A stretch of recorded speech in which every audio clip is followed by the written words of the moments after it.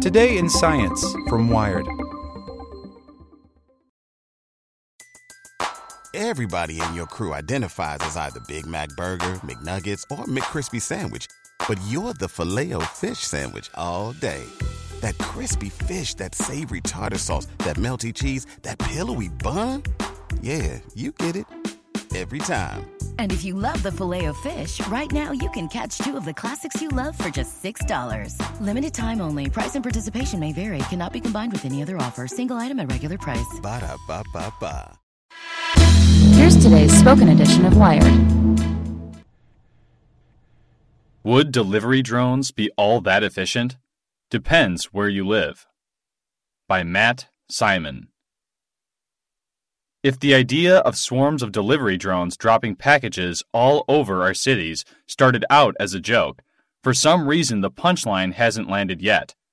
Amazon applied for a patent in 2015 for a command center, like a beehive plopped into your city, which isn't a worrying metaphor at all.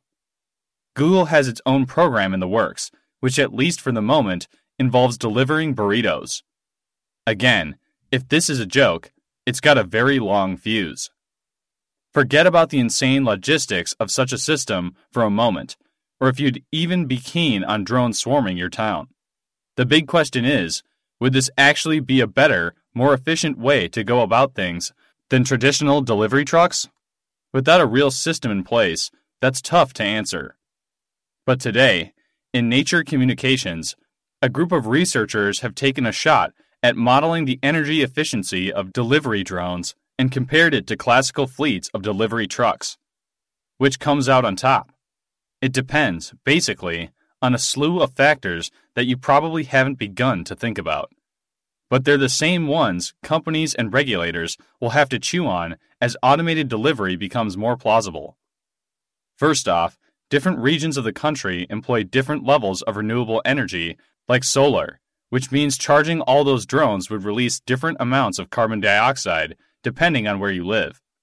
So for this study, the researchers compared emissions impacts at both ends of the spectrum, in a very green state, California, and a very not green one, Missouri.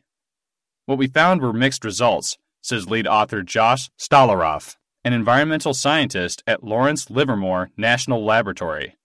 There is a possibility drones can reduce greenhouse gas emissions and reduce energy use, but you have to be careful how you deploy them. For a small drone to operate out of a warehouse in California, it'd be responsible for about 430 grams of CO2 per package delivered, compared to a diesel delivery truck producing 915 grams. But in less than green Missouri, a small drone would be responsible for about 850 grams of CO2 per package, while a truck would emit 1,100 grams. So for California, that's an emission savings of 53%. In Missouri, 23%. But location isn't the only thing that can influence emissions. You have to factor in size, too. The researchers modeled two different drones, that small quadcopter that could carry a 1-pound package and a larger octocopter that could manage 17.5 pounds. They tested them in the real world at different speeds and wind conditions, then plugged that data into their models. On the other end of the spectrum, says Stolaroff, the large drone is 9% better than a diesel truck in California, and 50% worse than a diesel truck in Missouri. The model, though, has to make assumptions that might not line up with how the real-world implementation of delivery drones shakes out. For one, drones in the simulation run routes as the crow flies. In the real world, depending on how they're regulated, there might be designated routes that drones have to follow, says Stolaroff. Then that's going to make the paths long. It's going to mean you'll need the drones to go farther, or you need more warehouses to service the same area. That's a relevant difference, because given current battery technology, one drone carrying one package to one destination can fly just a little over 2 miles. These researchers assumed that warehouses, where drones could load up and charge, would be built to accommodate that limited range. The relatively small city of San Francisco would need 4, while the Greater Bay Area would need over 100. But the more warehouses you put in to accommodate the drones, the more energy you're using to power and heat and cool them, offsetting the energetic benefits of air delivery. The researchers didn't factor in the energy differences as far as semi-trucks getting goods to, say, 4 warehouses versus 1 in the first place.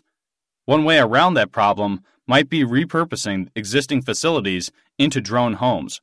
So for Amazon, which now owns Whole Foods, drones could, say, deliver groceries from the roof of stores already dotted throughout cities like San Francisco. Still, it's hard to imagine an urban scenario where this doesn't get messy fast.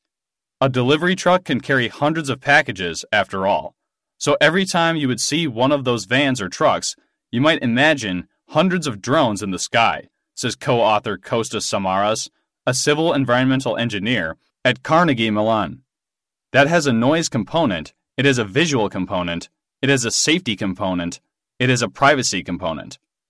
And that's to say nothing about how different networks of drones would stay out of one another's way. Amazon may have its own fleet, and Google another, and a grocery chain still another. You can get the many drones within your own swarm to get along, easy enough, but good luck occupying the same skies as someone else's squadron without a confrontation. While delivery drones, like any other kind of automation, could be great for the bottom line of these companies, there's a right way and a wrong way to go about this.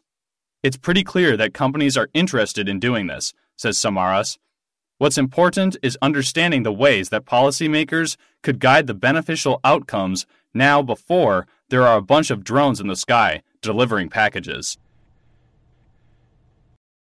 For the ones who work hard to ensure their crew can always go the extra mile, and the ones who get in early so everyone can go home on time, there's Grainger, offering professional-grade supplies backed by product experts so you can quickly and easily find what you need.